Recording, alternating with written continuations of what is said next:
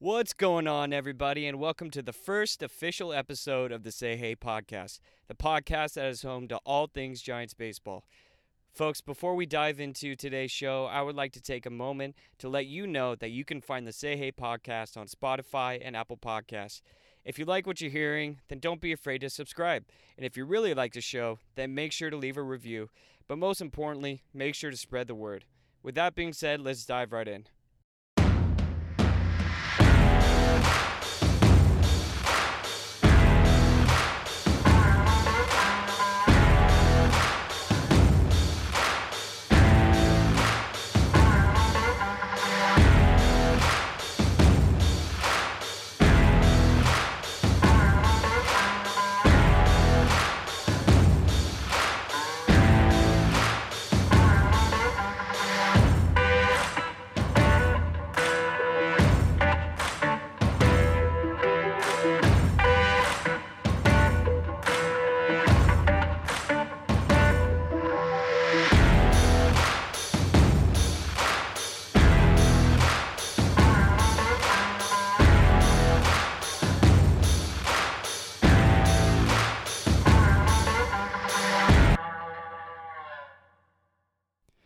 All right, welcome to the show, Giants fans, and congratulations on a phenomenal win last night. That was definitely fun for all of us to watch. Folks, welcome again to the Say Hey podcast. I really appreciate it. The fact that you've made it here is all I could ever ask for. I'm your host today, James Donahue, and I'm going to be your host for all the episodes you find here on this podcast. Something I'm going to do on today's show is break down the positives and the negatives from last night's game. With that being said, I'm definitely the type of person that wants to get the negatives out of the way before I break down the positives. So let's stop wasting time and jump right in it. So if you've been watching the Giants all season long for the 2020 season, you'll know that our pitching as a whole has not been a strong attribute to our team by any means. In fact, if you look at the numbers so far, we can see that the Giants pitching staff as a whole has produced a 5.00 ERA, which is absolutely terrible. And they have given up the most hits in the league and the second most home runs. That was something that was put on display here during last night's game with the starting pitcher, Tyler Anderson. I will give him credit. During his previous start, he did have somewhat of a serviceable game. However, that was against Colorado in Colorado, which was his former team before he came to the Giants. So he knows how to pitch at that park fairly well. Therefore, some type of good outing was something that I was expecting. However, when he pitched last night at Houston, it was definitely not the best he's ever done. He was able to go through 5 innings pitched. He gave up in that outing 5 hits, 4 earned runs, 3 walks, and 2 strikeouts. Definitely underwhelming by all means of the definition. He had 80 pitches total and was only able to throw, I believe, 48 strikes. Definitely not exciting by any means, and neither was the outing by the pitcher that followed him. The first reliever that the Giants used last night was Rico Garcia, and in 0.2 innings pitched, so he didn't even get through a freaking inning. He gave up the same amount of hits as Tyler Anderson with 5, and he gave up 2 earned runs, which put his ERA on the season to a whopping 7.50. Luckily, the relievers after him, though, Wandy Peralta, Sean Anderson, Trevor Gott, and Tyler Rogers were able to stop the bleeding in Houston and they pitched 4.1 innings pitched collectively after Rico Garcia, and they did not give up a single hit or an earned run. They did walk 4, but they also struck out 3. So it was definitely not the smoothest performance by Giants pitchers, but it was somehow turned out to be enough to get the win, especially with Trevor Gott and Tyler Rogers really holding down the 9th and 10th inning. Trevor Gott has actually been phenomenal on the season, and this could definitely fall into a positive category, but I'm just going to go ahead and keep talking about him.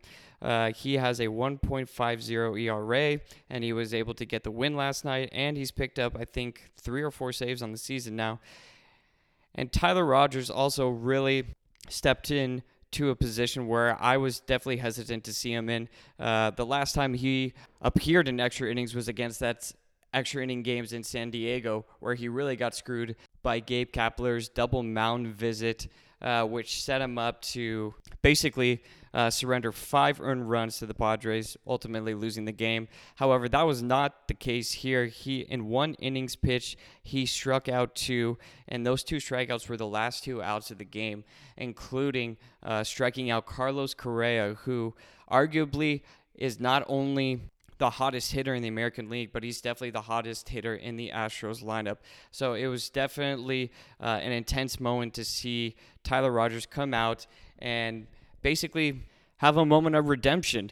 So that was really, really cool to see. If you don't know, the Giants were able to win in extra innings, and it sounds like I'm talking about the positives of the game, but before we do that, the last negative I will say is that we left 23 runners left on base. But the only reason why I'm able to digest that fairly easy is because the Giants were still able to walk away with 12 hits in the game. So, yeah, definitely pleased about that. Some notable performances. Alex Dickerson had 2 hits. Hunter Pence had 2 hits, including a home run. Darren Ruff had a freaking sick hit late in the game. Longoria had a hit. Flores had a hit, including a home run. Slater is freaking hot as fire. He also had 2 hits, and Crawford surprisingly had 2 hits. That was really awesome to see. So overall, a really, really good collective effort for the Giants offensively. Okay, that's enough for the negatives. I'm bored. Now it's time for the positives. Positive number 1, Gabe Kapler did not screw up the game. If you don't know what I'm talking about, then you haven't been watching the games closely enough. Rip Kevin Gausman. Folks, if you watched Kevin Gausman's last outing Sunday against the Dodgers, then you would have seen that he pitched 6.1 innings, only gave up 3 hits, only gave up 1 earned run, and had 6 strikeouts. Kevin Gausman, by far, is our best pitcher. Not only did he put on a stellar performance, but he was throwing anywhere from 97 to 99 miles per hour. Anyways, my point is, if you went on to watch that game, you would see that Gabe Kapler made a horrible, horrible move, in my opinion. Kevin Gausman only had 80 pitches thrown. He definitely could have gone more innings, and Gabe Kapler thought it was the right move to take him out of the game after he was destroying the Dodgers. And the crazy thing about all this is as soon as Gausman came out of the game, the next pitcher, I forget who came in after him, but that doesn't matter. What matters is that the next pitcher gave up a 3-run homer, and the Dodgers would later go on to win the game. When Gabe Kapler was asked after the game what was the reason for taking out Kevin Gausman, his reply was, "Oh, it was a hot day. He seemed to be getting a little fatigued."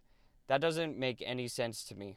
I don't understand how Kevin Gausman, who still was throwing 97 miles per hour with 80 pitches thrown heading into the 7th inning, he was showing no signs of fatigue. He was showing no signs of struggling. He literally just got Mookie Betts out, who owns him. He had like a .429 batting career against Kevin Gausman, and in that inning he was taken out, Kevin Gausman got him out.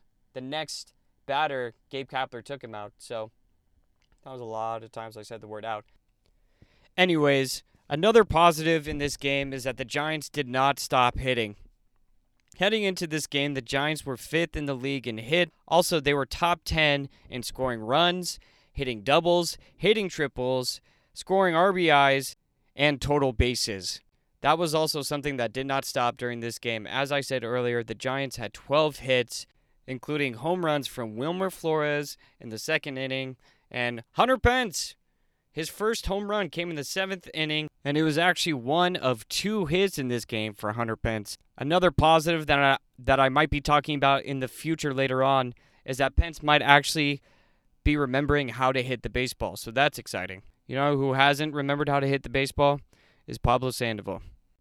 Another positive that's worth mentioning is that the Giants did not have any errors in this game, and that comes as such a refresher considering that they are currently leading the league right now in errors with 21 total. And what's even more refreshing is to see Evan Longoria play third base. The Giants have committed 5 of those 21 errors at the third base position, which is tied for first. 3 of those errors being from Donovan Solano and 2 of those 5 being from Wilmer Flores. And it's scary to actually say this, but the reason why I'm highlighting it is because I'm not used to plays being made at third base. And it was refreshing to see that when bases were loaded tonight, Evan Longoria made a nice double play.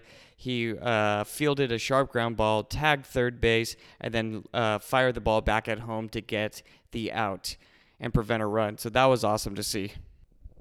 And the last thing I'll mention, folks, before the show ends, is that we were finally able to experience what it's like to being the away team in extra innings. For those of you that don't know, for the 2020 season, a new rule was implemented in extra innings, where every that goes into extras would automatically start with a runner on second. In my opinion, I think the away team has an extreme advantage in this situation.